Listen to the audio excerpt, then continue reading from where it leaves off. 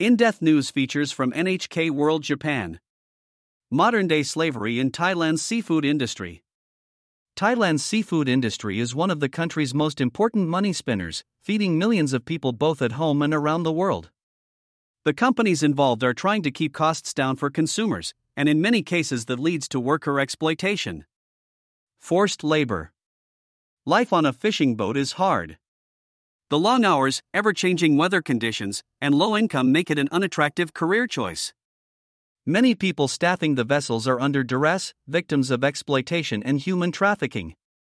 Vishen Soisawat, now 52 years old, became one of them in 2007 when a broker arranged for him to crew a boat that fished in Indonesian waters.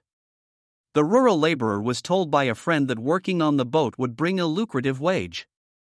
The reality was much different. "It's so difficult, working all the time. Every 5 hours during working time I would work 3 hours before taking 2 hours rest," he says. "It was like there were 3 seasons each day, rain, hot and cold. The rain comes, the waves rise, but we had to work and endure the harsh weather until everything is finished." Vishen had little savings.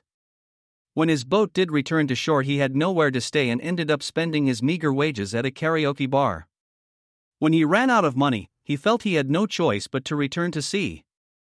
It was a vicious cycle. Like many workers, Vishen's passport was seized by his employer. In 2016, he was working on a boat that was sold to a Malaysian owner and found himself stranded and homeless in the Malaysian city of Kuching. He was forced to collect garbage to earn a living, unable to return home.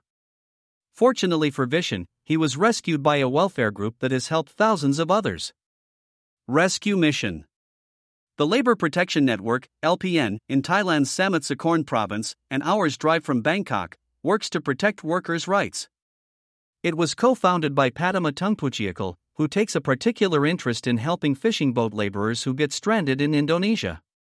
Padma set up the LPN after hearing many complaints from workers' families about loved ones who had gone missing overseas or were facing difficulties.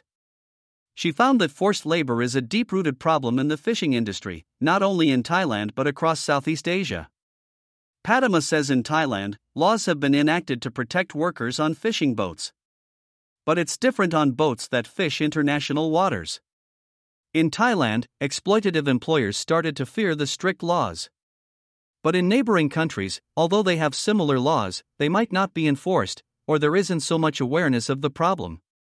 The LPN has successfully rescued around 5,000 workers since 2015, including Vishen. Padma explains that employment brokers play a critical part in the exploitation cycle.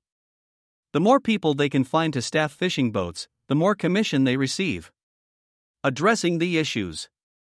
Padma says while crackdowns are one way to solve the problem, catch certificates that enable produce to be matched to registered vessels are a more important initiative. That kind of traceability is part of the European Union's illegal, unreported, and unregulated (IUU) fishing regulation. Seafood export countries that don't comply with IUU standards cannot access the European market. Thailand received an IUU yellow flag warning in 2015, which proved to be a turning point for the country's fishing industry. Thai-flagged vessels are now subject to what's called port in-port-out control and monitoring, and laws are in effect to support labor rights. The changes in Thailand are improving the situation for workers, but cooperation from neighboring countries is needed to forge a more equitable path. Karn Bodine Gamgit, NHK General Bureau for Asia. Reporter.